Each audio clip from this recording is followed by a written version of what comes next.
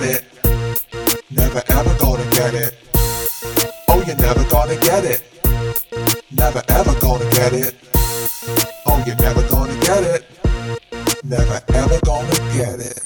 You join us today flying over the caves of Lombrive in France in our private helicopter, where the Cathars were rounded up and killed by Simon de Montfort's soldiers in 1228, by the decree of Pope Not So Innocent III. We'll be talking about the early Gnostic beliefs of the Christian sects that were known to be Gnostic heretics, a loose group of people who held different, sometimes opposing beliefs to what became the dominant Christian Roman orthodoxy. And then, following the strands of these beliefs 1,000 years later, into France, where the Cathars were also violently oppressed. These early Gnostics believed that the world as we see it, that matter itself, was evil. The creation of a demiurge, or god with a small g, who created the universe. The demiurge is a sub-creation of an aspect of the Godhead, locked off from us from the true God, by incarnating our souls in these fleshy prisons, in the dust and mud that Adam and Eve were created out of. But through gnosis, through becoming free of these fleshy cages, the soul could become one with God beyond the demiurge's realm. Through various practices and initiations that were passed down secretly through various followers of Christ, they argue, we could escape mundane, evil reality, turn away from all of this and return to the metaphysical reality that is our true home. Now, many religions sort of believe something similar and hold dualistic beliefs where there is a separation between mundane reality and true reality, between matter and spirit, between mind and body, good and evil even. So why were the Gnostics so different? And why did they invoke the wrath of the Catholic orthodoxy that was building its empire and trying to sustain its grip on the Holy Land, Europe and beyond? Since the discovery of the Nag Hammadi Library in Egypt in 1945, there's been interest in these early Christian sects and Gnostics. But this mixed bag of texts do not make it easy for us to figure out what they believed and who believed what. And who the different sects were. Yeah. It's all very much mixed together. They don't really, usually in these kind of situations, you know what it's like, people the kind of dominant powers kind of name the people that they're trying to dominate. Mm-hmm. You know, I'm trying to think of kind of, even within art history, like the Impressionists, you know what I mean? That wasn't like a title that they took on. Mm-hmm. You know, it was kind of, titles like that are usually applied to people by folk that didn't like the folk that they're talking about type thing. Yeah, it's like you're labelling the other in order to kind of identify it as the other. Aye. So the idea... Oh, dog noise. He's probably seen a dog outside. We are now actually in my new apartment, hence the kind of big hiatus in our delivery of these missives. But in a home, I never told you what I'm going to call it. Dark Towers. Dark Towers? It's got to be. That's like a bit like, it's made me think of Dark Shadows. Right. Like, you know, the TV show from like the 60s. Oh yeah, I think so. Dark Shadows. You'd love that. Oh fuck, I'll Google it. You'd love it. So Dark Shadows. Yeah, I don't know. Dark Towers, why? There was a TV programme, remember when, you're too young obviously, but when they used to wheel in the telly on this kind of big like machine with wheels on it at primary school. Oh yeah, no, I do. Yes, of course, yeah. And if you were lucky, you'd be the people that got to do it, and they would wheel it in, and I think it was like their version of multimedia learning. Just shove him down if he's playing. And so there was a they were trying to teach you how to spell and count and everything, but they would intersperse it with these really fucking, I suppose we would think of it as folk horror, right? Amazing. These kind of wee bits of kind of film. Oh, is it like kind of public information films? No, but it had that vibe, right? Right, okay. So, and it would be, and one of these things was called Dark Towers. And it was just my sister got that. I was a year younger than her, so we got the next thing. We got things like The Boy from Space, right? And it was on a programme that had that guy Wordy. So you'll never remember that. It was this kind of floating microphone head, right? That had letters and everything all stuck on it, and used to zoom about, try to teach kids how to fucking spell And is that so the like teacher that. could fuck off for a fag or something? I think it was fag break time. Yeah. And you were told to be very quiet, all the lights were out, and, put kids in front of a telly and they're not going to fucking move. Yeah. So Dark Towers was one of these things, and it was just like What was scary, the educational aspect of Dark Towers? terrifying fucking children. Good. I mean, all the good stuff, but it was like these women with really bad wigs and kind of like long tweedy skirts scaring children. Like and all. Fenella Fielding, basically. Scarier than her. almost like a primary 7 head teacher or something. Oh, or right, head okay. teacher or head teacher, but really kind of like thick tights and kind of clunky mules. I wonder if it's on YouTube. Actually, I googled it and I couldn't see it. It was some pish to Are do you with sure you hadn't Stephen King. made it up?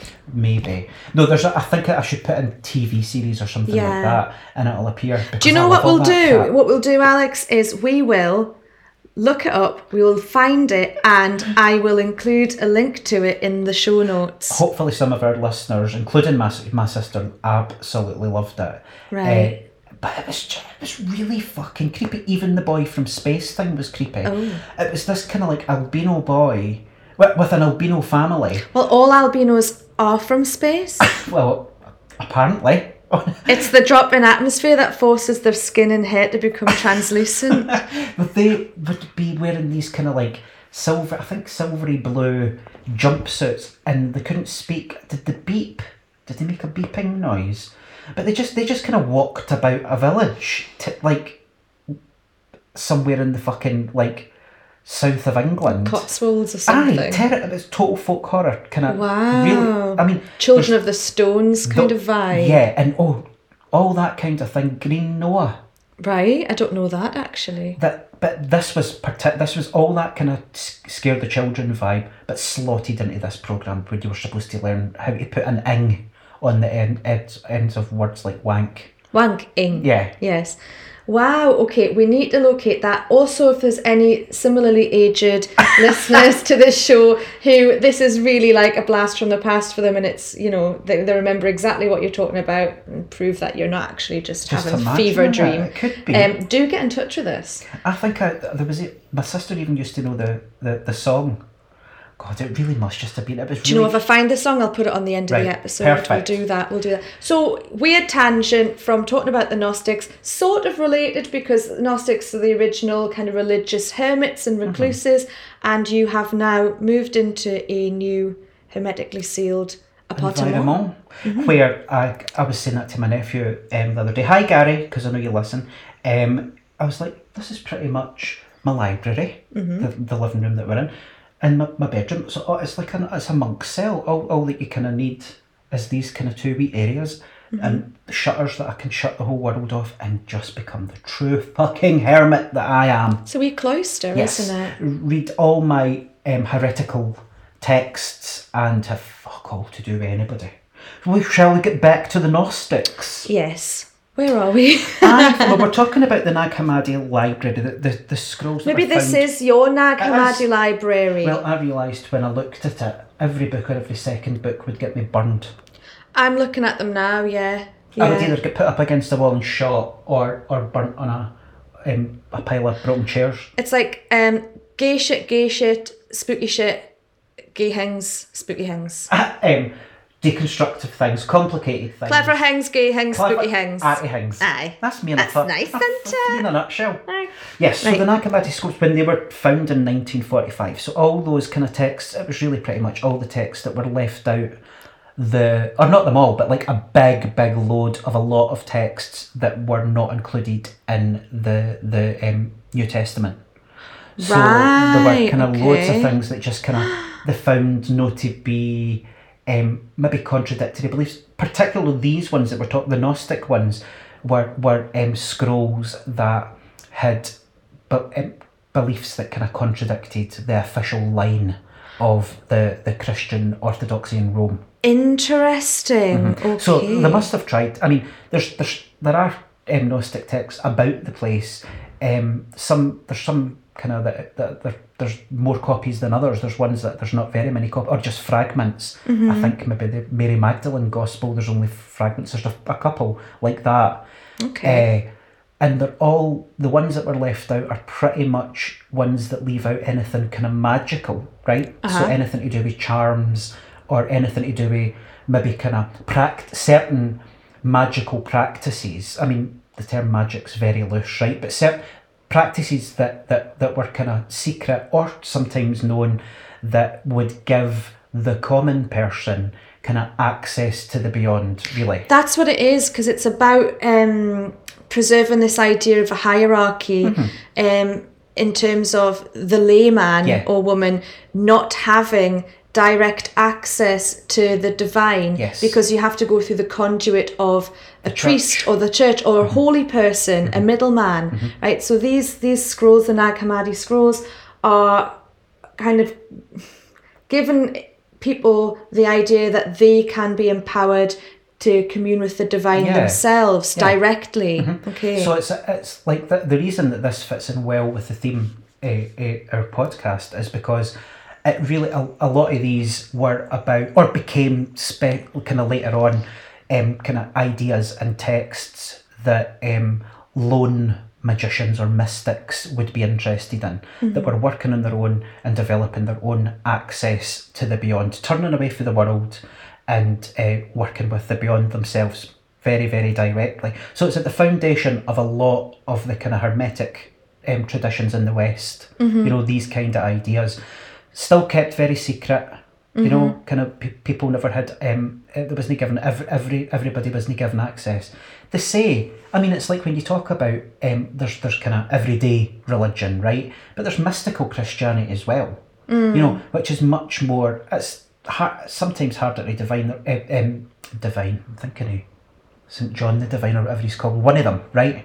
So these kind of Christian mystics that the church always has trouble with, you know, because they're putting forward. Sometimes, like Joan of Arc or whatever, folk that were martyred because of it by the church and later have become accepted as mystics. You know, the mystic always has that kind of oddball outsider relationship with the church. They're not widely accepted. Usually after their death, sometimes when they're safer. You know, yeah, because they have too much power and too much influence. Well, they've got that charismatic kind of thing. Folk want that. You know, folk are attracted to it, and it's there's sometimes their ideas are at odds with the wealth and power of the church, as we shall see with some of the Gnostics that we're looking at. So they're seen as the enemy quite a lot. You know, even if it's just a purely political kind of thing to still keep power. So let's start with the term gnosis. Yes, so gnosis, it's spelled Gnosis, right? So where does that come from? What does it mean? I shall just return to my notes for a little second. It comes from the Greek and means knowledge, and is usually used to refer to a superior spiritual state. So it's something that you can attain. You access gnosis, a mystical state of realisation that's quite interestingly beyond reason. And I'm wondering if there's any Protestant Gnostics, Protestant mystics. Protestant mystics? That's worth a Google. Oh, we'll have to look that up. Because that I mean, if you think of the Enlightenment and Protestantism coming in with ideas of reason and all that, right? And access, and really how the explanations of God being ones that you could explain through logic and reason. Yeah. Right? Which is a kind of aspect of an aspect of Protestantism rather than belief and the aura of objects and blind all that. faith. Yeah, and therefore that kind of mystical thing. So I wonder, I bet there's not. I would be surprised. I think Catholics seem to love it, don't they? Catholics seem to have the monopoly on things that are mystical and mysterious, and that's often what Protestants will make fun of us for. Well, I suppose that's why even within the Church of England, which is pretty much the high church is pretty much Catholic, you know what I mean? Other than a couple of wee things, but they even changed some of their things where, they were questioning like the mysteries that you get taught within Catholicism, like the virgin birth and even the mystery of the Mass and all that, the idea that like transubstantiation. Where they just said that it's more of a kind of symbolic thing. Yeah, I suppose that kind of Protestantism is Catholicism without the mystery, eh? Can I say to you, right, because we both grew up Catholic, didn't we, right? So we both went to Mass as children, and, you know, you saw the transubstantiation, the sacrament of communion, all that. Did you genuinely believe when you were witnessing that and when you were partaking of it, did you genuinely believe that you were taking in the body and the blood of Christ? At any point did you think that you were cannibalizing Christ? Weirdly, both yes and no, right? I kind of knew that I was supposed to, so that's the big yes, right? So there's that kind of expectation, and that even though you didn't believe that you were to act as if you did type thing. So that was kind of yes and no for me. Did they do this thing where, I don't know if they do it so much now, but when the transubstantiation happened, you weren't supposed to look at what was going on the altar. You had to kind of avert your eyes. It was as if you had to look away from the magic. Oh, no. You know, when the bell goes, when they lift it off? Yeah. We kind of had to kind of bow our head, I'm sure. So you... Oh, I had my eyes completely transfixed. Trying to see what's going on. But the mirrors and the smoke nobody told me not to, though. I think that's the old way. I think, see, on all these wee villages out in the middle of nowhere, they would still be doing all that type of thing. You know, you bowed when you said Christ and all that. Did you do that? No. God, I need to properly teach you how to be a Catholic, even though I renounced it many, many, many years ago. You bow when you say Christ? Aye, in the Mass. Oh, God, no. Or is it just in the creed? I can't remember. But yeah, we got taught a really, really quite an old-fashioned kind of way of it. They loved all that. There were still women going with veils on and stuff. Now, I like that. Because it's a good look. It's a good look. Yeah, absolutely. And but no, that's really, really interesting. So that thing about believing whether it was... What I think it is, well, that's why I'm always fascinated by it. I still see it as it's not got any power any longer, but it's pretty much you're just watching a magical rite. It's a magical ceremony. You know what I mean? It's a total formula in order to make the god appear on the kind of altar and then ingest them. I don't know. It's, I suppose, within many traditions they would say that current is now over. You know, that kind of worshipping the kind of dead god thing is kind of over. I didn't see any power in any of the... I love it. I watch all of that shit. I'm fascinated by it, but I'm fascinated by it as a kind of cultural relic. Yeah, I think I feel the same, because I never once thought that is now the body and the blood of Christ. I knew it was a wafer, and I knew it was like a very watered down kind of sherry, but I knew that was what it's supposed to represent. But I was just fascinated by the ritual of it. I love ritual. I was watching that bloody King's coronation thing. I watched 2 hours of it, and it was simultaneously really fucking tedious because it went on for so long, but it was fascinating in a way because of all of the symbolism. Yeah.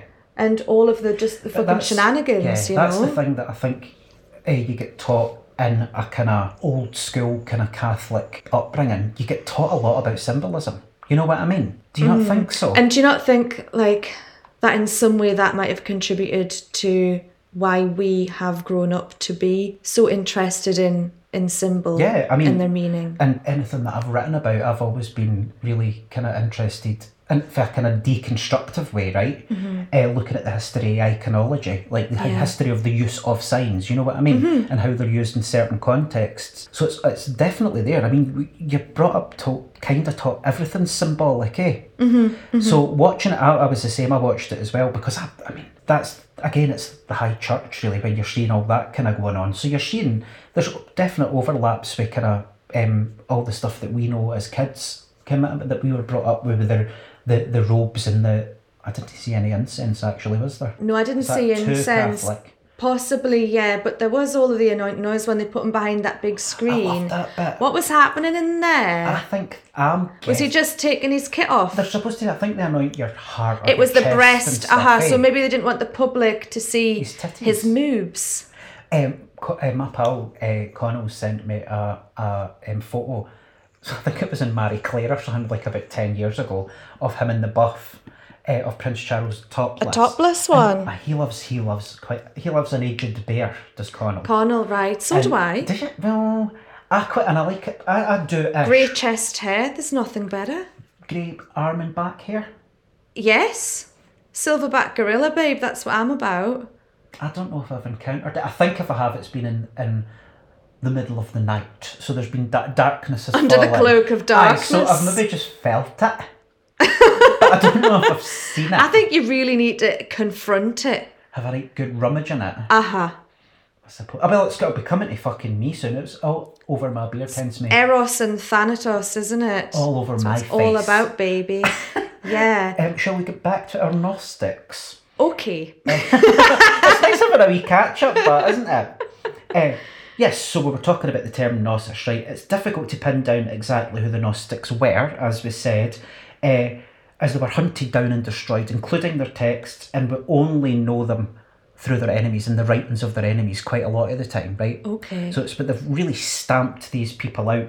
But since the Nag Hammadi texts were found, 1945, we can form a better idea of their beliefs and who they were, etc. Mm-hmm. And look for the idea of Gnosticism, or the ideas of Gnosticism, or even the term within their text. We can say they emerge as an early form of Christianity, really. Although there are arguments that there are Gnostic beliefs within even like other older, within Zoroastrian and stuff like that.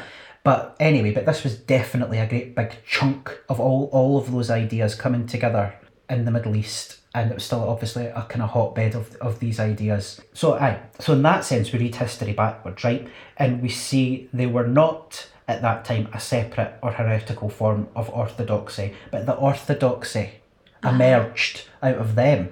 Right. Okay. So orthodoxy is something that gets made when it emerges, it starts rewriting history. Yeah, because it's like history is written by the victors, isn't it? So all of a sudden you decide what's in and what's out, and you just distance yourself as much as possible for anything that you don't think is a kind of fit or goes along with your ideas now. So early writers such as Athanasius started setting a canon of texts that he said were the orthodox Christian texts, and some texts were cast out, so that he could present a unified idea of Christianity.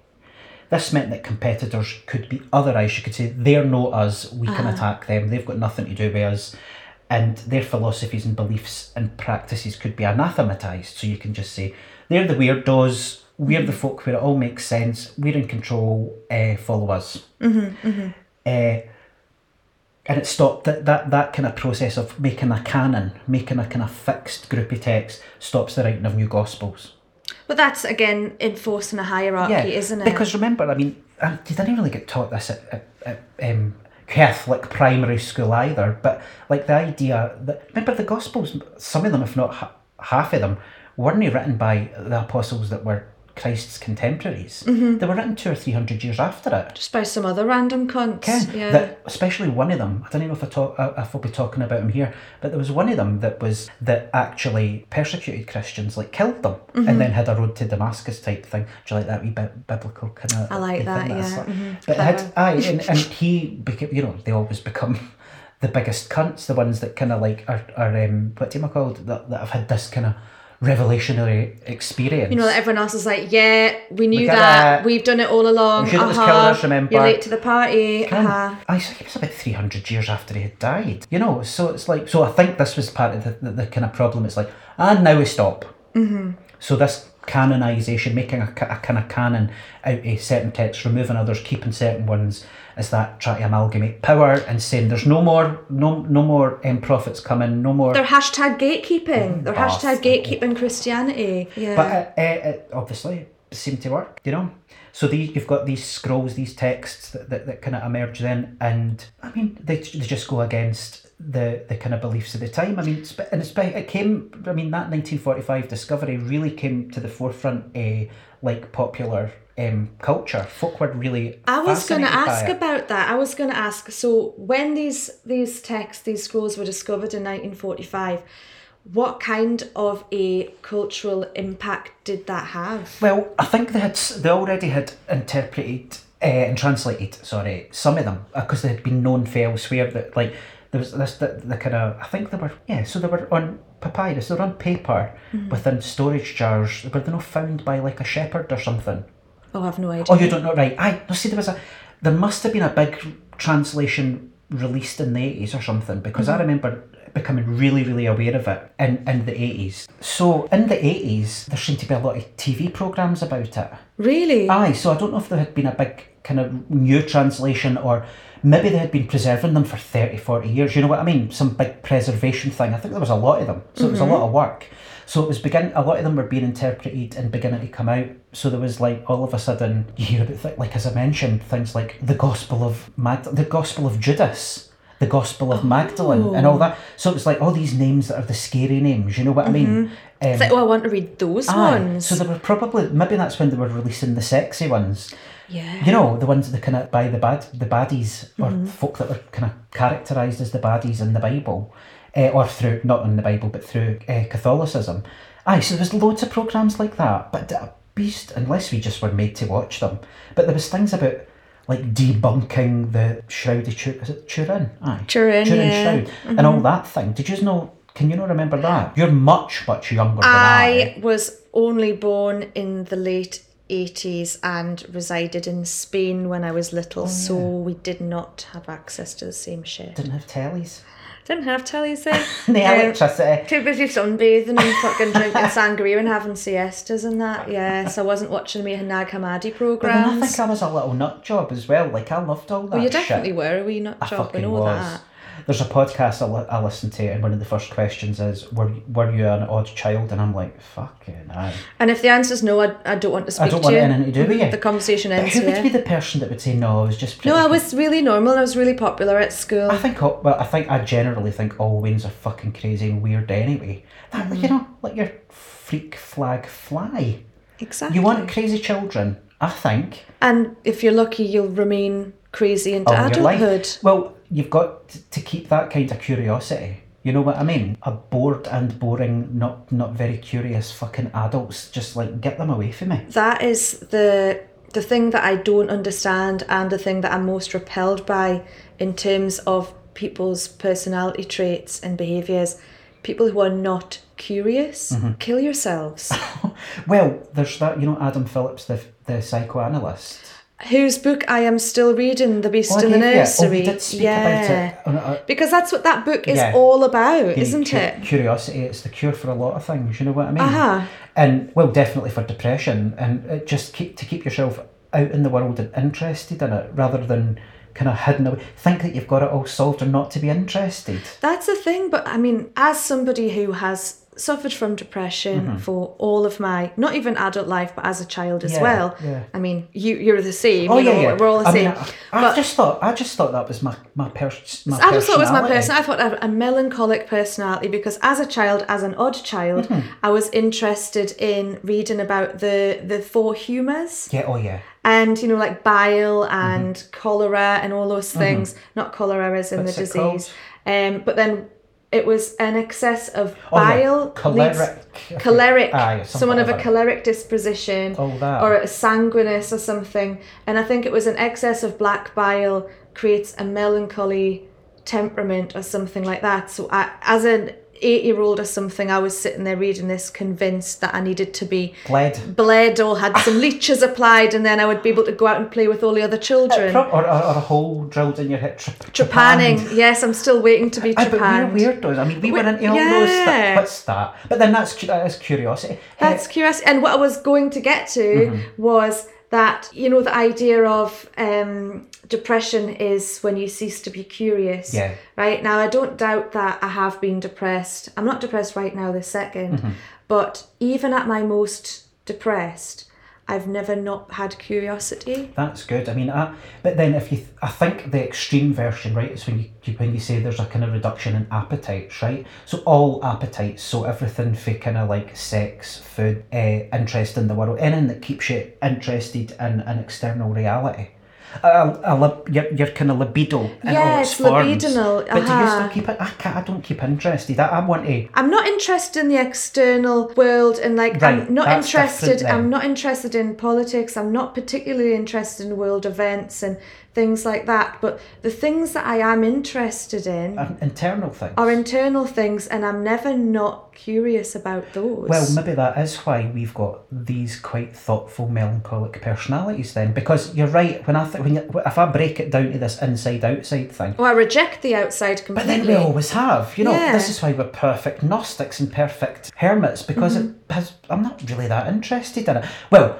I can be. I'm only interested in it in relation to things like fucking art, music, literature, blah, blah, blah. And I don't care if that sounds fucking snobby or... I am. The thing is, though, that is art and literature, are those intrinsically external things? Because to me, they are the externalization of someone's internal, introverted process. So that's why you so can they're relate allowed. to them in that. We're allowed to like them. Yeah, that's why you relate to them in that way. They can be quickly absorbed into another melancholic being, I think. Yeah. They're speaking the same language, And I think that it's them that I turn to as well, that I get comfort in more in the kind of darkest days. So yeah, I suppose when you think of it like that, I do retain my kind of appetite for that. You know what I mean? And this idea that it's a kind of way of making everyday reality bearable. It interprets it for me in a way that makes a wee bit more sense than the kind of everyday smallness of it all can. We're made for greater things. That's right. Yes. Fuck's sake. Right, so we're talking about the Nag Hammadi emerged in 1947. 1945, thank you, fact checking me, but really kind of hit the public consciousnness more, as you were saying, in the 80s, and it kind of shone new light on what people had kind of accepted as the accepted narrative of Christianity. Right, I got there eventually. Yes. Right, so all these the versions that may have been just as legitimate and just as original, they'd been kind of otherized because they didn't fit in with what the accepted version that was being pushed was. So the process of otherization involved describing the Gnostics' beliefs as beyond the pale. So some of the ways that these Gnostics were slandered, vilified, trolled, was that they were said to have practiced cannibalism, for instance. So therefore they were thus presented as evil. I mean, what do we accuse people of that we want to think of as really evil? Like, in the idea of David Icke's reptilian monarchy and stuff. It's cannibalism, it's killing babies, it's paedophilia. It comes quite a lot of it. These last taboos, yeah, aren't but they? it was kind of picked up in a lot of anti-Semitism as well, all the way through before the Second World War. But what's it they call it? The blood libel. Yeah, the idea that the kind of Passover bread is made by Christian baby's blood and all that shit. And so cannibalism seems to be, even like, I think kind of like high Victoriana, like the idea of kind of tribes and deepest, darkest Africa. The savages. Aye, and yeah. I mean, so it seems to be that as soon as you attach that kind of like taboo on a group, then it means that they are not human and you can hate them and they are not one of us. It's really interesting, isn't it, that cannibalism seems to be so beyond the pale. It seems to be like one of the last taboos, like as though the worst thing you could do is eat another human being's flesh. I don't think it's that bad. I definitely don't think cannibalism is that bad a crime. If the person had died and, I don't know, if they'd consented to being eaten, or if you were, I don't know, starving or something. But I think it's probably because it's a symbol of... Is it inverting the sacrament? Well, there'll be that. But I just think, like, for kind of... Now, I am not... I don't even know the word. Somebody that studies cultures. Cultural historian. Let's just say no. that. But the kind of... Anthropologist. We got there. We got there. Everybody was shouting it there. Aye. No, they fucking weren't, because they're thick as mince. But I think it's something, again, a symbol, but it's something that shows the absolute end and breakdown of society and civilization. Because if you've not got enough food to feed people and all you can do is feed off the dead, then it shows that things have reached such a state. And also the passing on of diseases and all, if you're eating the dead, you know what I mean? Yeah. So, the taboo, the dietary taboo on it, which there are kind of many in different cultures anyway, the dietary taboo on eating human flesh it'll be different in different cultures. But I think it's close to what you were saying about it being associated with savagery, of a breakdown of civilization. So civilized people do not eat each other. No. But savages who are amoral, that's a practice that they indulge in, whether it's out of necessity or they just enjoy it. Well, there was all that myth even within kind of, I think maybe even pre-Victorian, but the idea of kind of druids as blood drinking. You know, was that not even maybe was that not an idea maybe put forward by the Romans? Kim, I mean, I guess it's just that way of otherising folk. Always something that's been bandied around to try and vilify people, isn't it? Even though then... But even we do it to children, like somebody's coming to get you, you know what I mean? It's that, but it must be, I wonder why it's even related to that, this idea of a child kind of being consumed, you know what I mean? We do say it to kids, people do say it to kids. Or I'll eat your toes, or all that kind of crap. It's weird, in Spain, growing up with my Spanish family, something that they would say if they found you to be really cute or something. I was a cute child. I was an odd child, but a cute child. I was sexy, right? I was so sexy that... A sexy baby. Sexy baby. Something that they say in Spain is, ay, que te como. So... I could eat you. Aye, but we say that here, I could eat you up. But they say it all the time, and then I was like, what, do you really want to eat me? Are you really going to like bite a chunk at me or something? But it's like something is so cute and so nice that you literally want to consume it. It's almost the exact opposite for when you accuse other people of doing that then, eh? Yeah. Because that's I want to eat you out of love because you're so To be honest, I would be offended if someone didn't want to eat me. Eat you. Right. But yeah, okay. Back to the Gnostics. What we're talking about? Fuck's sake. Right, so we're talking about cannibalism. So they were accused of practicing cannibalism and presented as evil, unlike normal people, in inverted commas. So this furor, do you pronounce it furor or furore? Furore. I have to. Let's just do it in the Italian way, because it's a fucking weird word. Furore. Just words like that, I just put on a kind of strange self-mocking accent and just roll it about my mouth until it makes a lot of noises. Yeah. Macabre. Right. So that could be thought of as the narcissism of small differences, where an already struggling otherized group, you've written etherized. Did you mean to say etherized? Yeah, made like knocked out and yeah, with no, of course I didn't. Do you know what? I'm fucking going with it. Euthanized. Euthanized group, namely one more dominant group of Christians, starts picking off people who don't quite fit with their narrative. Bullies. Funny that. Yeah, I wonder if bullying that seems to continue. It's like the scene from The Life of Brian, where sects quickly form around various interpretations and misinterpretations, and all hell breaks loose. Different schools form around these ideas and texts. Canons are formed, and books like The Secret Book of John and The Gospel of Judas, that's what you were just talking about. Yeah. The Gospel of Thomas, the Gospel of Truth. So they're all thrown out. And each group starts calling the other one evil or satanic and say that their claims to the truth are false. I ended up looking in, I'm sure it was The Secret Book of John that I ended up kind of going down a wee rabbit hole with. Right. And so he was, I think it was him that was the one that was converted then. See, things just going one ear and out the fucking other with me, or one in one eye and then out the other.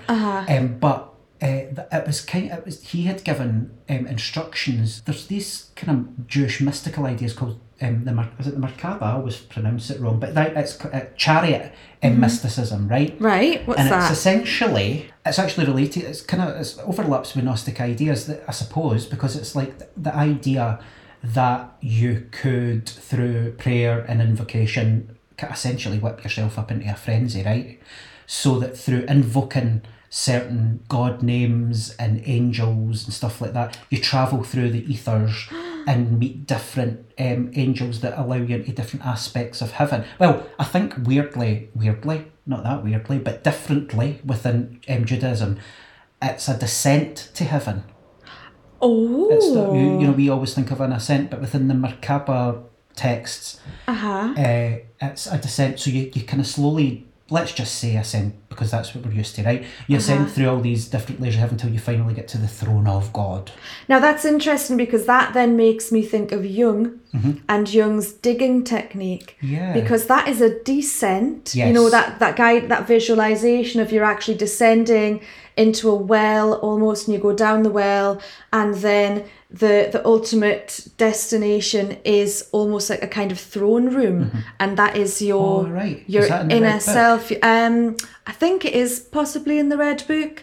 I've done it a couple of times, and just when you were saying there about the throne, and that's, you know, the seat of God, or Jung might call it like the seat of your consciousness, or, you know, I don't really know, but you can furnish that throne room however you can, however you visualise it, and you return to it again and again when you repeat the meditation. Funnily enough, in a lot of kind of mystical traditions, it really is about descent, and the imagery that's used is about kind of wells. Well, it's the upper world, and then it's the lower world, and then with Jung, because it's a well, that's like the water is the kind of liminal space between the upper world, the world of consciousness, and then what is buried, the subterranean world of the subconscious. Yeah.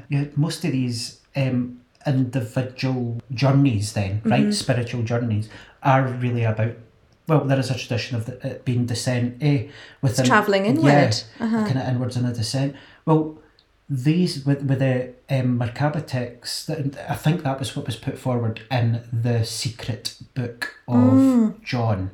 Of John, right? Aye, so there was the gospel that was accepted, and there was this other one, right, that was kind of for the initiates only. Right. So, but Judaistic, so maybe they chucked it out for its kind of Jewish mystic overtones. I don't know. Possibly, yeah. Possibly because it goes against the kind of accepted view about it being ascending into heaven and all that, and the fact that the only people that did that were in the Old Testament, like Enoch, and later on within Catholic kind of mythology, the Virgin Mary, and you know what I mean. So they kind of lock off that idea that anybody can do it. Yeah, they're gatekeeping it again. They're making it inaccessible. Yeah. So there was this fella, Irenaeus. I'm going to go with that pronunciation. He's not around to correct me, so he can suck my dick. So he was an early Orthodox Christian, and he writes down many of these Gnostic beliefs and helps us to identify a Gnostic school of thought, specifically the Sethians. So, who were the Sethians, and what did they believe? I'm going to attempt to map out this enormous metaphysical belief system. Good in luck, a few Tom. sentences, I'm good at this shit. Right, the Sethians or Setians. It's got a hurt there. I always think that's why. You think the Temple of Seth? Stupid enough when I was younger to think it related to Seth. Yeah. So the Sethians. Well, it does though. Oh no, it's Seth. It's one of the. I think we got on. Yeah, but Seth's one of the children. Or is within the Temple of Seth is a child of Adam and Eve. All right. But it all links, because obviously then you've got, you know, Seth and Osiris in the Egyptian tradition, but it's Seth. It's all the fucking same. Potato. Nobody says potato. On you go. The Sethians believed, in a concept known as the entirety. Right? Now that's kind of a belief that quite a lot of people these days would think of, that kind of thing that unifies everything, the force behind everything. You hear people talking like that all the time. You know, you could probably get away with saying that in AA. So like the universal life force, a higher power. That pish. Aye. I mean, it's not pish because it might be true. I don't fucking know. But that idea, I suppose, that there was that everything's connected. Yeah, that everything's connected, and would it mean that everything then had a purpose, or that everything was that everything's created, and that there's a power behind it? So that everything that we see and everything that we experience is created by God, and there's an intentionality behind it all. Yeah, although as we shall see, the Gnostics believed that was ruled over in an aspect of a particular God, so not this thing called the entirety. The entirety is beyond that. Right. Absolutely unknowable. So the way that we've tried to know it and explain it right there does not explain or know it. Right, that is not Gnosis that we were talking about just now. We're just talking about everyday. These are concepts within everyday reality. They're talking about the thing beyond even that. So we're limited by our awareness, but then there's so much beyond that we can't even comprehend. Aye. Yeah. So that So it that can't be shit. pointed towards, it can't ever be understood. Aye. So they believe that this entirety is filled with divine eons, right? A harmonious state or realm with the absolute God at the top, who's known as the One or the Monad, right? Okay. Or the Father of the entirety. This God is, just as I said, is absolutely unknowable and complete. In the Gospel of John, it's said to be illimitable, unfathomable, invisible, eternal, unutterable, and unnameable. Right, so beyond any way that we can try to reach it. Okay. So, sounds like the usual version of God to me. Yeah. I would say, about the way that we kind of now, in a kind of modern way, we kind of try to think of God like that. You know what I mean? We always kind of run out of terms and run out of points for who it is or what it is, and then say it's that beyond that, right? But it is this entirety is an intellect that can think and know, and being aware of itself, it evolves into aeons, right? Which can almost be thought of as aspects of itself. So there's this absolute unknowable thing that knows itself, comes to know itself through these aeons, these kind of aspects within this unknowable thing start forming. So kind of like, It's so unfathomable and so unknowable and so vast that I think you're drawing I'm a blank. having a brain hemorrhage I'm right thinking now. more, see, just kind of like, you could think of it like, You can almost not describe it because it's beyond the capacities of language. aye, but as a thing beyond that, as it attempts to know itself, Fonzie agrees it's very complicated, coagulate, certain kind of similar ideas or concepts coagulate. See, I can only help thinking of it in terms of like the spheres in the tree of life within the Kabbalah. Aye, do you know what I mean? But it's beginning to become known to itself, so it's not quite fragmenting, but it's within itself, knowing aspects of itself, and these are forming as ideas, I would say, right? That's not what they would say, but that's the only way I can fucking try to describe it. Good enough for me, babe. Right? Yeah. And so these things that form then are God's thoughts, right? Okay. They are both him and different from him as the thoughts are from a thinker. Okay. Yes. Right, so yeah, we're beginning to understand it through our terminology and our reason now. But but I suppose that's showing even that how we're attempting to move away from the unknown to something that's a wee bit more known. It's the jump within the Kabbalah into the tree of life after the Ein Sof, the kind of unknowable beyond it. Right, so we're now beginning to try to know it through its actions. And these aeons are thought of as beings, right, or lights. The first emanation from this entirety, this unknowable thing, right, is called Barbello. That's the name that's given to it, right? Or it's like it can be translated into the idea of like a forethought. Okay. So the thing before thought, Right. forethought. Well, I know what a fucking afterthought is. Yeah.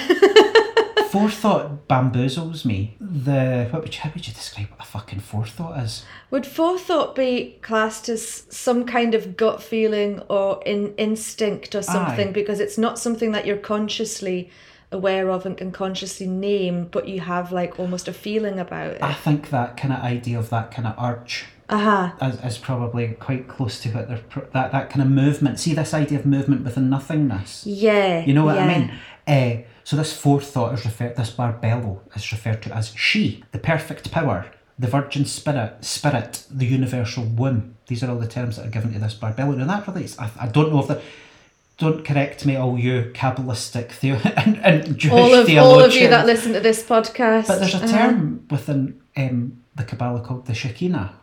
Right? Shakira.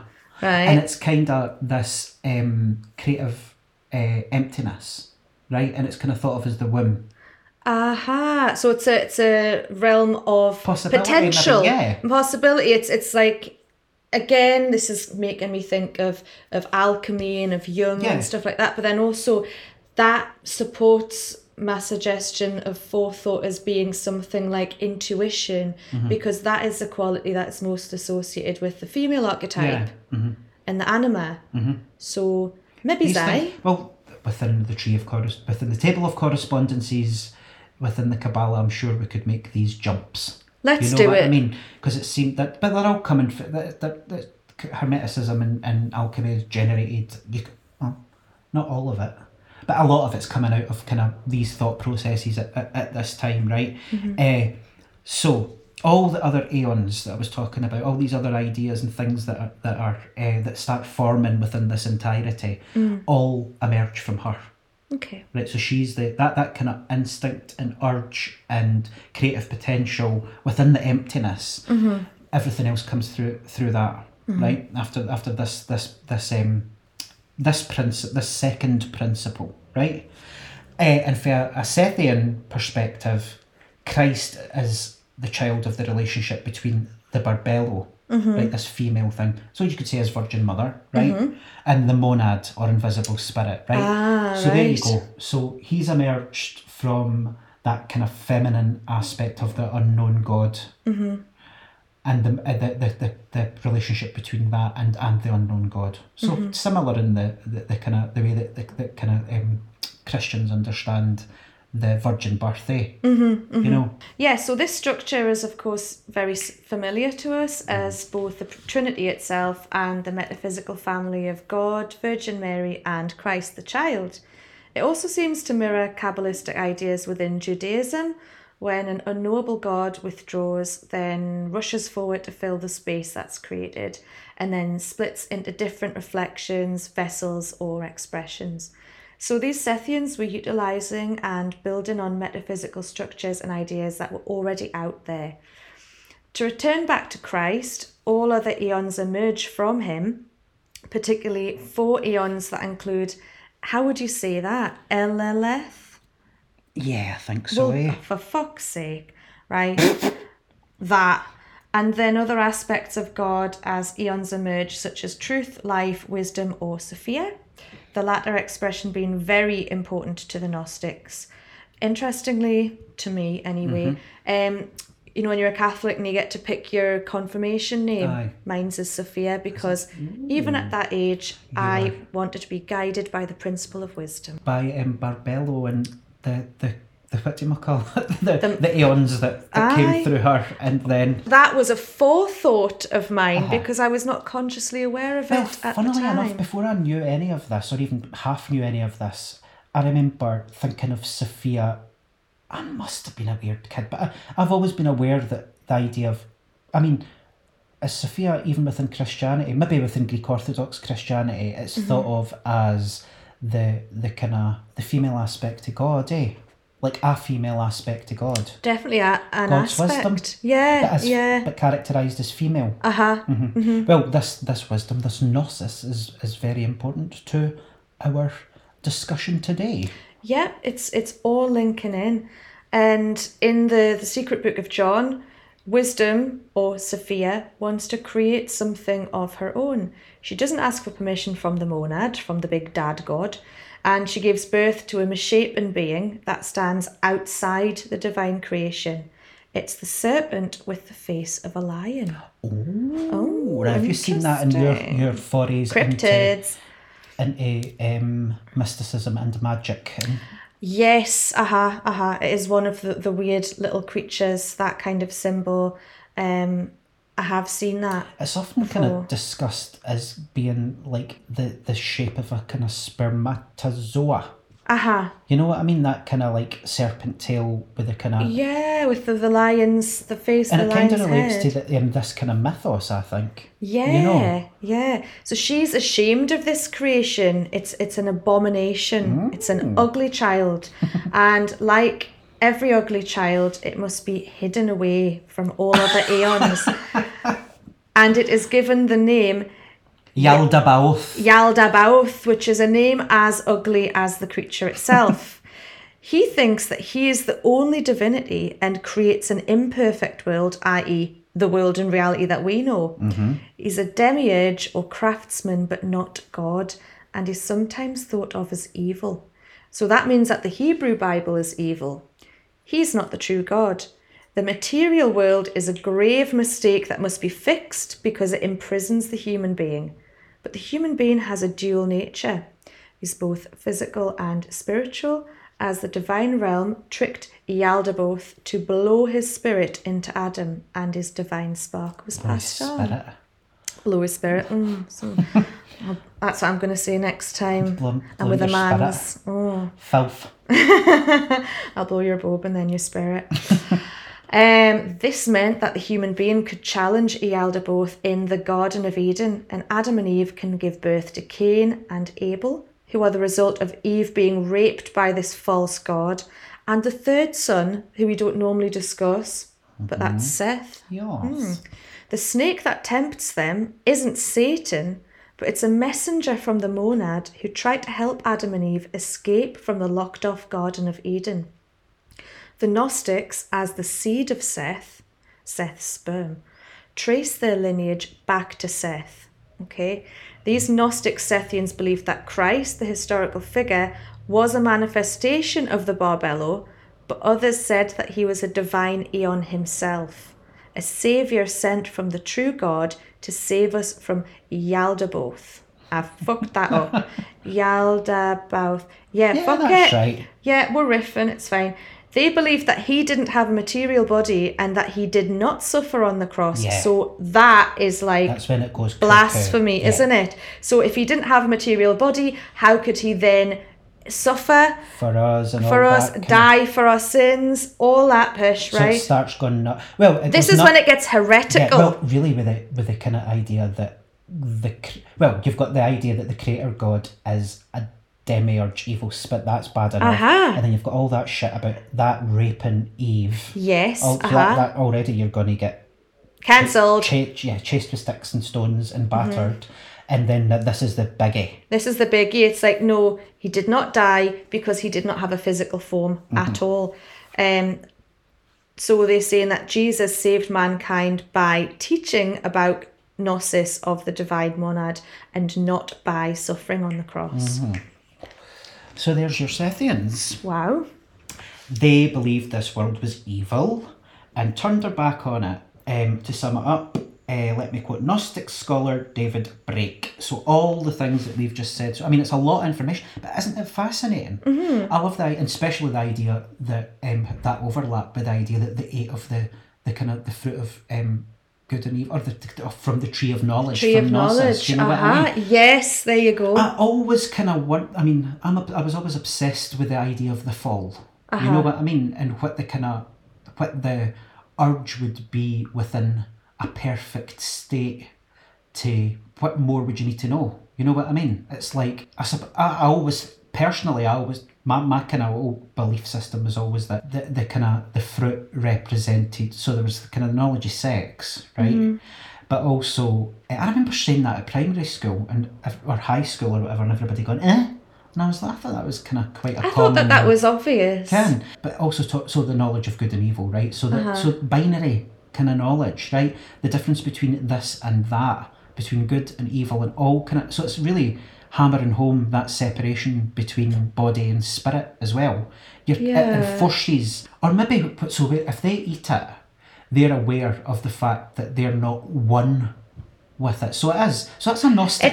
That's a Gnostic It's the teaching. separation of It's that whole the becoming conscious of the other and of one's own otherized state. The separation. The separation for that entirety.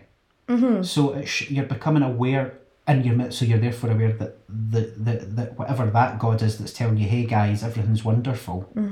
You're kind of aware of the fact, wait a minute, there's something beyond this. Hence, get out my garden. Aye. Take the bond, get to fuck. The party's over. So this guy, David Brake, right, he says, the Gnostics believed that the human intellect could experience gnosis. That is, acquaintance with God, within this mortal life, however fleetingly. They portrayed this experience primarily as an ascent to higher knowledge that was both intellectual and cosmic. Intellectually, the Gnostics could ascend by contemplating increasingly abstract levels of existence. So meditation, really meditating on certain ideas, starting by understanding one's own existence and that of other lower divine beings, advancing to the contemplation of higher aeons, ultimately the Barbello, and attempting to gain some imperfect acquaintance with the ineffable first principle, the invisible spirit, right, or the entirety. Right, So what can we take away from all this shit before moving into our theme of today, of folk who turned away from everyday reality and became locked off from it and thought it was evil, and really are at the birth of all our the hermits that we're going to be looking at and have looked at. We should have really done this episode as the first but nobody one. would have listened to it, but I thought we were fucking cuckoo. Well, we are, but we are, but I mean... So, can you see why they thought this world was an evil creation? Of course we can. Yeah. You know what I mean? Look at it. And everything that we see, all that kind of crap, that kind of definition of God is, oh, even though children are born with bone cancer, there's a divine plan behind it all and all that shit. You know what I mean? You can see why that comes across as bullshit. And as one locked off idea. And within a very wicked, evil, bad world of suffering, where there's a kind of reality beyond it that that all that crap is kind of in, and that there's a thing beyond that no wonder this is a kind of locked off world of suffering, You know, it kind of puts all that and all the justifications that folk find to explain God. It puts that into context. You're like, these are all slavery and pish. You know what I mean? It's like that's not what I'm talking about. You just leave that in a little fucked up. It looks like a little fucked up mess. Good. But so what about the idea? But you could just thinking about this kind of like attack on the Gnostics as well. Is it like another form of no, even the Gnostics, I'm thinking, is it another form of anti-Semitism where the Old Testament God of the Jews is seen as a monster? You know what I mean? Possibly, because yeah. there's that as well. There's definitely that split. Oh, where they're very trying much to distance themselves from like the God So of the Old Testament. But there's a character. I mean, if you look at all the characteristics of the two gods that are explained in the two testaments, it's like, I am a God of war and vengeance, and you know what I mean. And one that kind of like makes folks attempt to sacrifice their sons, and that fucking carries out like mass murder, and you know what I mean. Yeah, purges and things like that, and then that kind of new God that they're trying to kind of like sell. Just preaching forgiveness, turning the other cheek, you know, all that through Jesus Christ. Yeah. So there's that, but there's that whole tradition. If you look at the kind of the birth of what they're calling Yaldabaoth and what you can think of as Yahweh or Yod-Heh-Vav-Heh, you know what I mean? The Old Testament God.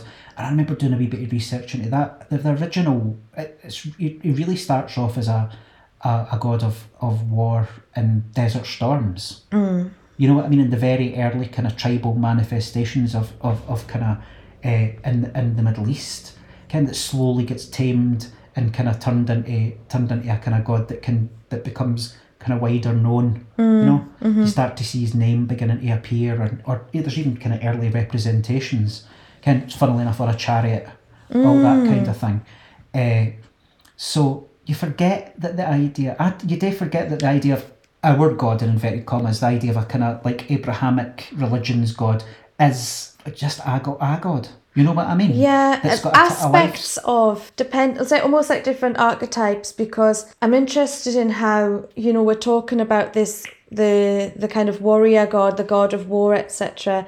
That's one archetype that must have served a purpose to those who believed in it and bought into it. And then the God that we now associate with like the Christian tradition, and that it's more of a paternal, like a father figure, you know, someone who's there to offer guidance, maybe a wee bit of judgment, guidance, but also unconditional love and protection and all that stuff. So is it just that the identity of God changes depending on what society feels it lacks or feels that it needs? Yeah, I wonder I didn't know this at all, but I'm just wondering how theologians characterise and describe that switch between the Gospels, yet still retaining the same, inverted commas, one true God. You know what I mean? I wonder how they describe that. I suppose it'll be something to do with Christ's sacrifice and him beginning to show his love through sending his son and all that kind of thing. But why? Maybe the tough love wasn't working anymore and they had to try a different approach. Because I think even in like any idea in the Old Testament, Christ coming, it's always with, I mean, not Christ, the Messiah coming, you know what I mean? It's always coming with war, Yeah. And kind of, and It's like a reckoning or Aye, something. it's never referred to. It's more in line with the kind of Book of Revelations in the New Testament, eh? But anyway, I suppose there's many better minds than us working on PhDs about that. Thank fuck for that. Thank fuck for that. They can get on with it. So what about the idea that there are, just to kind of sum up this thing so far, what about the idea that there are separate strands of secret knowledge that run parallel and secretly counter to dominant religions? I mean, that we kind of take that as a kind of... Take that as a given. Aye. I mean, and it's there, and obviously, and all that in popular culture. But it relates to the kind of ongoing mystery schools and all that. There's obviously breaks within them and they try to restart different kind of aspects of them, but it's there within all the kind of magical and mystical kind of schools that are still kind of out there in the world, try to run counter to the kind of dominant religious beliefs. So that's your Gnosticism for beginning to be involved and be at the root of that as well. So does mysticism, Christian mysticism, do this? Maybe we're wondering that too. I think it does, eh? Yeah, it's absolutely. It's counter to the kind of dominant kind of church, really. And you've got figures like Joan of Arc, like I mentioned earlier. And what about the role of the female or feminine aspect in God and all this? You know, it's interesting that there's still a binary, that there's still a idea of like the monad being the masculine, and that being like related to, but defined from, separate from the barbello, which is the feminine. So they're still gendering this unfathomable, unknowable entirety, this thing. It's kind of strange, isn't it? It is, well, especially if you think about the Old Testament in the original Hebrew. There's names of God that are female. Do you know what I mean? It's like the female aspect. So they're kind of blended through. There's Yeh. Oh, there's 4 or 5 different names for God. You know what I mean? Within the Old Testament, and some of them are female. I think even in Genesis, I think it's the female creative power of God moving over the kind of the firmament and all that, which you lose in translation when you just write the word God. Yeah. So there is a kind of feminine aspect to God within the Old Testament that you lose through translation, and by the time you get to the New Testament, eh? I suppose they've tried to supplement it with the Virgin Mary. But it's not saying that female itself is divine. She's more like a character who has a divine role to play. Aye, and any attempt to make her divine is seen as problematic. Like she's divine up to a point. Aye. She's holy. Yeah, she's a holy vessel, but is she intrinsically divine and sacred on the same level as God? Nah. So, shall we move on to more modern manifestations of Gnosticism, and particularly how all these ideas relate to the Cathars? Yeah, so who are the Cathars then? Let me tell you. Go on Recent research poo-poos the idea that the Cathars as a unified group of believers even existed. But this kind of retelling or reframing of a certain group of people or a period of time is not unusual.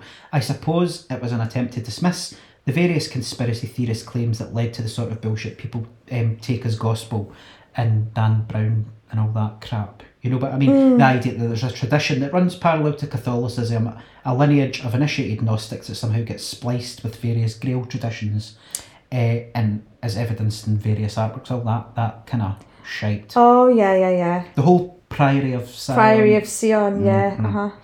So, these modern skeptics argue that we cannot draw a straight line from the early Sethians and Valentinians, etc., these early Gnostics, who were at the birth of Christianity. Can't draw a straight line from them to the group of heretical believers in France and Italy, they say. Right. So these kind of more modern skeptics, previous to them, kind of tried to. You know what I mean? They say that we cannot say that there was a large body of people known as Cathars with a hierarchy and power structure that could be thought of as a religion. So they don't want to give it a so they're not even classing that as it being religion. They're not giving it a certain. They don't say it's got certain kind of separate beliefs or dogma or anything like that. So they don't want anything to do with that. But even from an even more sceptical position, they still they state that the term Cathar was not used at the time by these heretics and the Languedocians, etc. There were people known as Boni Homini. Boni Homini or Perfecti. That's how they referred to themselves, right? that did, Same. Vir perfecti, that did hold beliefs that were counter to that of Roman Catholicism. So there wasn't people, but there was. They weren't called that, but they were called this. That shit. Right, okay. You know what I mean? So, what were these beliefs? Well, that celibacy was a good thing, yes, even for Catholic priests and the princes of the church, who were all Hourmeisters at the time, and there was no kind of major enforcement of celibacy, like up till the last 1,000 years. Right, really? Yeah. Well, they were supposed to, you know what I mean? But like it wasn't kind of like as they wouldn't get in trouble if they didn't. No. Right. And even, I mean, but look at the kind of state of the popes up to the kind of true. 16th century. You know, yeah. they believed that these Gnostics, these Cathars, believed that celibacy was a good thing, that women and girls could also be perfecti. Okay, that's nice. That poverty was godly. Yes. That they distanced themselves from the God of the Old Testament, like we had said, that was similar to the early Gnostics, right?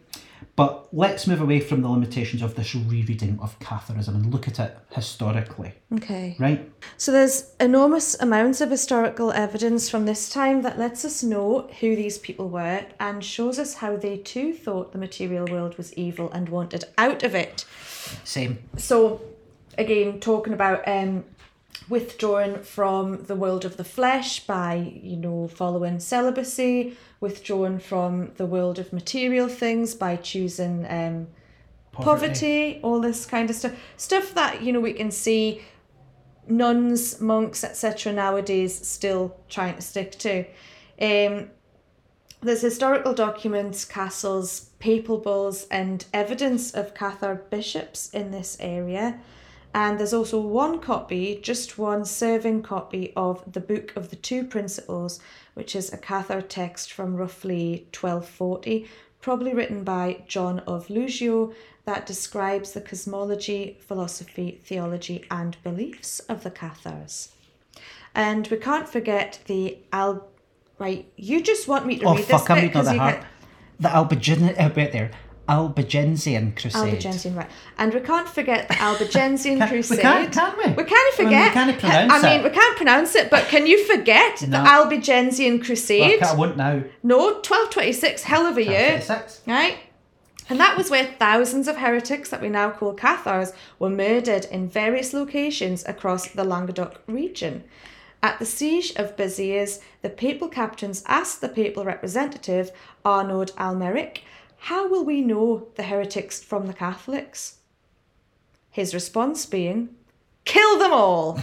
The Lord knows who are his own. Such a drama. Do you know, see that quote? Kill them all. Kill them all. Oh, you see it all the time, eh? Aye. Just fucking kill them, and then if they are the chosen ones, they'll be fine, they'll go to heaven and that, but just to be safe, we'll just kill them all. Kill them all. He agrees. Aye, that's what Fonzie's like. Aye, kill them all. Fuck them.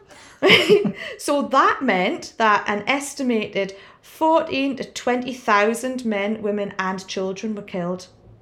Fuck it.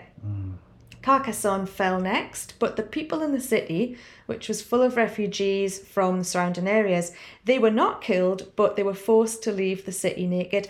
I'm fine with that. I love my body. My body's a temple. My body's a temple. It's beautiful. And I'm an exhibitionist. So if someone says to me... You'd leave doing the fucking can. I literally would. I'd leave twerking. I'd leave the city of Carcassonne twerking, exactly, and give them the finger. That's fine. And then there's battles at La Tour and Cabaret, where the perfecti, when captured, were forced to accept Orthodox Christianity or be put to death. There wasn't a third option, which was to just twerk naked out of the city. No. Didn't let them do that. To dance for your life. Lip sync for your life. Yeah. 140 refused, and some of them walked or twerked into the flames. No, I will laugh. It's funny. As the crusade continues through various villages and towns, it's apparent that this has also simply become a messy grab for land. That's a fucking surprise. Yeah. With the Cathars just being used as collateral damage and justification. This would be followed by the first wave of the Inquisition, fronted by the Dominicans, brought in by the Pope to sort out the mess and almost to restore order, as well as to oppress and stamp out any heretical Cathar beliefs. See, there is that belief, really, that, you want to kind of, the Pope, was it Innocent the Third, or is this a wee bit later? Was like a right baddie and all that kind of stuff. What kind of the kind of documents are kind of showing is that he was kind of going, all fucking hell is breaking loose here, right? Let's try and put some order on it and calm this down, because folk are just running about stabbing whoever they don't like. Yeah. You know, so this kind of beginning of the Inquisition is always kind of usually seen as kind of like, oh my God, a kind of a evil papal force coming in to kind of kill all these folk with different ideas, where really that had already been happening, and it was an attempt to stop. It was an attempt, some say, to stop the massacre.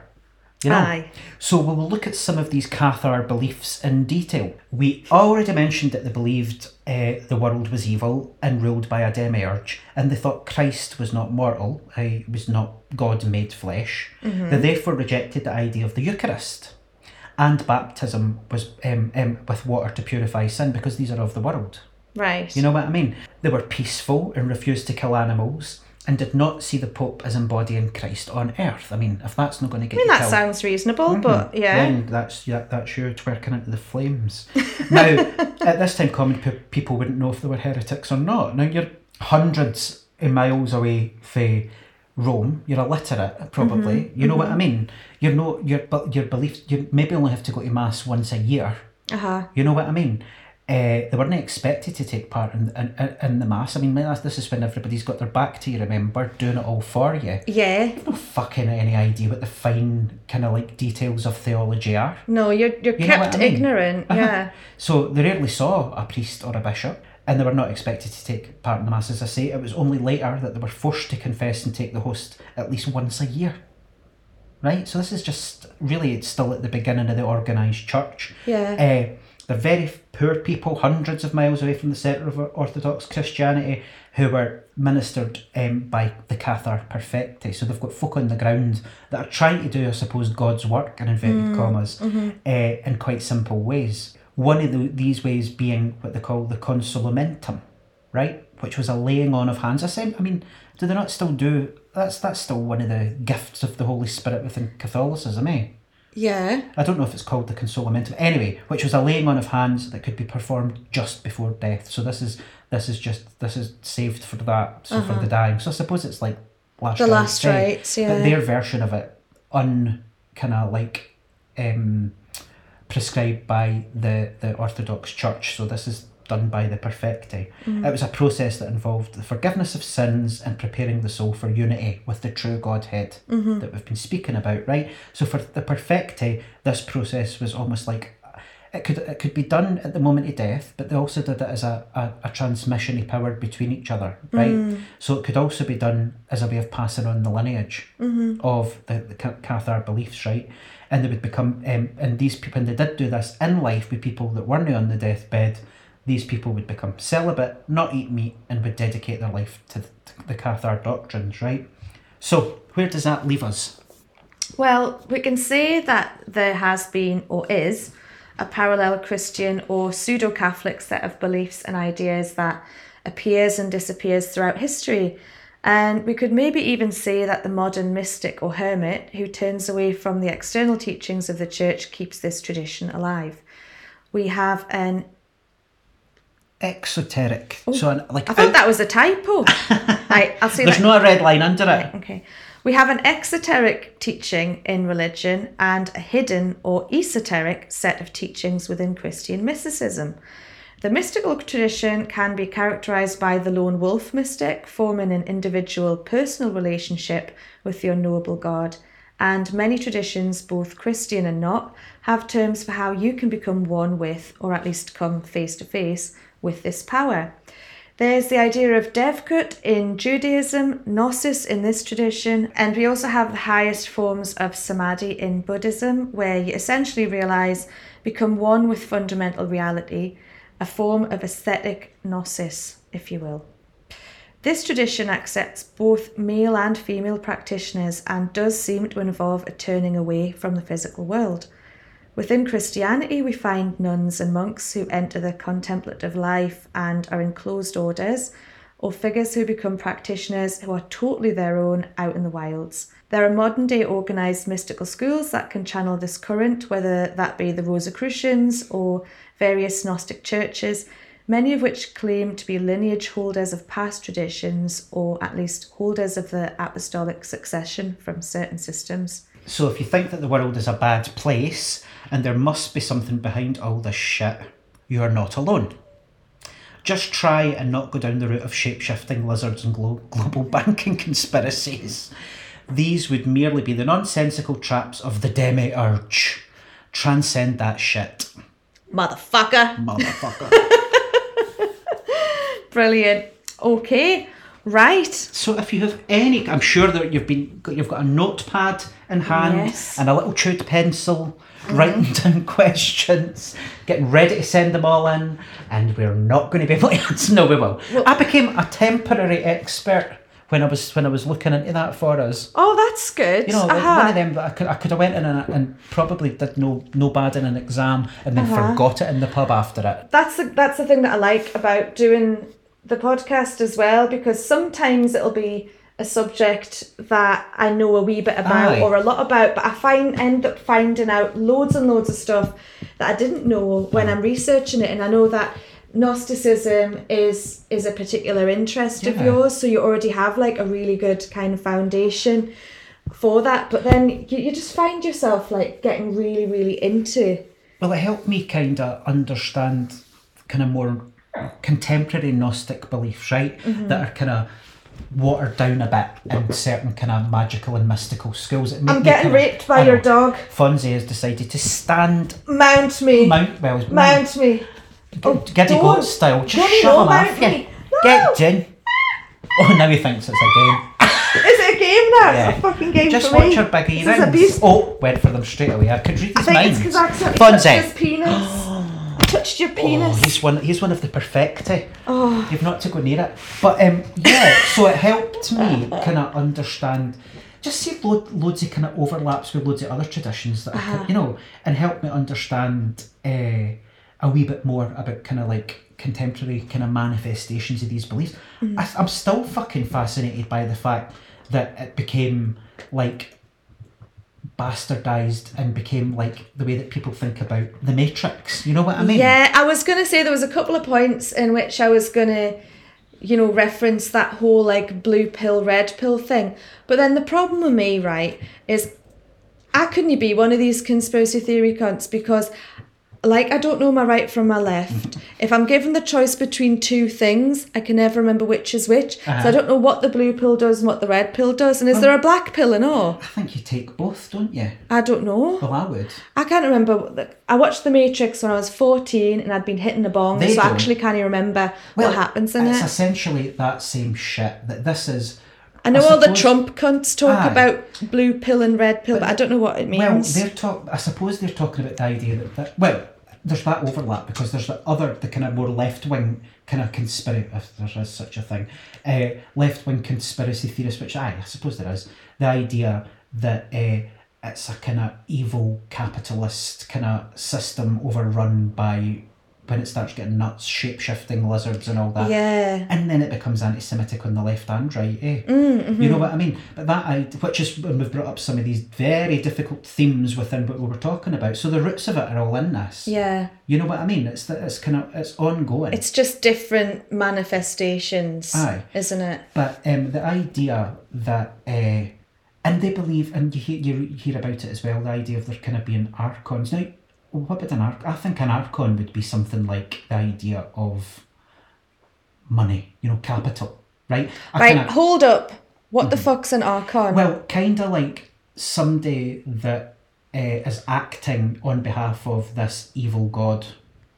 Right, so like an acolyte or a representative or something like that. More like a kind of spiritual energy. You know what I mean? Like a force for evil. When you're talking about like money, for instance. So that could be like archonic, right? That's kind of the idea, the capital, the idea of kind of money. And I think that's described and spoken about by loads of kind of folk that are looking at modern Gnostic beliefs or Gnostic beliefs and how they kind of fit into a kind of modern world. The idea of what's the name of the I always forget the name of the god that's mentioned for money in, I think, the Old Testament. But anyway, right, all those kind of archetypes, like the term that you've been using, these archetypal forms and beings and aspects, energies that you could say are kind of archonic, that are aspects of this kind of deluding and deluded God that we kind of live under the power of. Or things that people treat as gods. So there's that. I mean, I'm interested in it, but I'm guessing all that literature's going to be a lot of gobbled. Well, this kind of, there's no this is interesting to me, but like, I'm guessing if you start picking it, I'd like a critical take on it.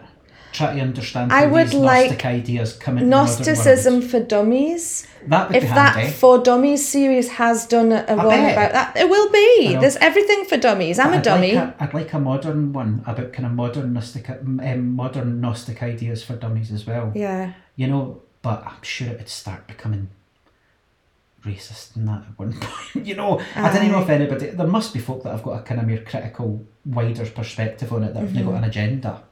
You know? Yeah, you'd hope. But you never know. So next week, speaking of people with an agenda, what are we going to do? I'm telling you right now, no, I don't know. We could do this if you want. What? Are you fancying Sister Wendy? Sister Wendy for the next subject of the podcast? Yeah. We could do. Do you know? And maybe we could do a couple of different people. I was going to say, why don't we, for the next one... We've done religion. Right. Well, we can see what the response is to this. I mean, I personally don't like myself to be swayed or influenced by people's reactions and responses. This is a way of just saying I don't give a fuck what anybody thinks because I'll do what I want anyway. And it's got to be what keeps us interested. As long as I'm happy and you're happy, this is... I don't care. We could do an episode where we just pick a handful of spiritual or religious hermits, both historical and more contemporaneous, and just do like, I don't know, a little pick and mix of that. Let's do that. Do you fancy that? I'll pick a few, you pick a few, and some we'll maybe sexy ones, some funny ones, sexy, funny, shy, whatever, serious. Because we could do Sister Wendy, that's a good one. We talked a little bit about Joan of Arc, but then they have to also be hermits, right? And Joan of Arc wasn't a hermit. No, so we could do... So can you do her? Who was I thinking of when you said... Well, bloody Julian of Norwich. Aye. We'd do like a wee anchorite all the folk that have been walled anchoresses. And then we could also pick a few for other spiritual traditions. No, it has to just be white folk. White Catholics. Just white Catholics. That's all I care about. No, I mean, yeah, whatever. So shall we begin with that? We'll pick a few and hit you with some medieval facts. And the next time you tune in and listen to We Hate You from Alex and the glorious Alexandra. Goodbye. Goodbye.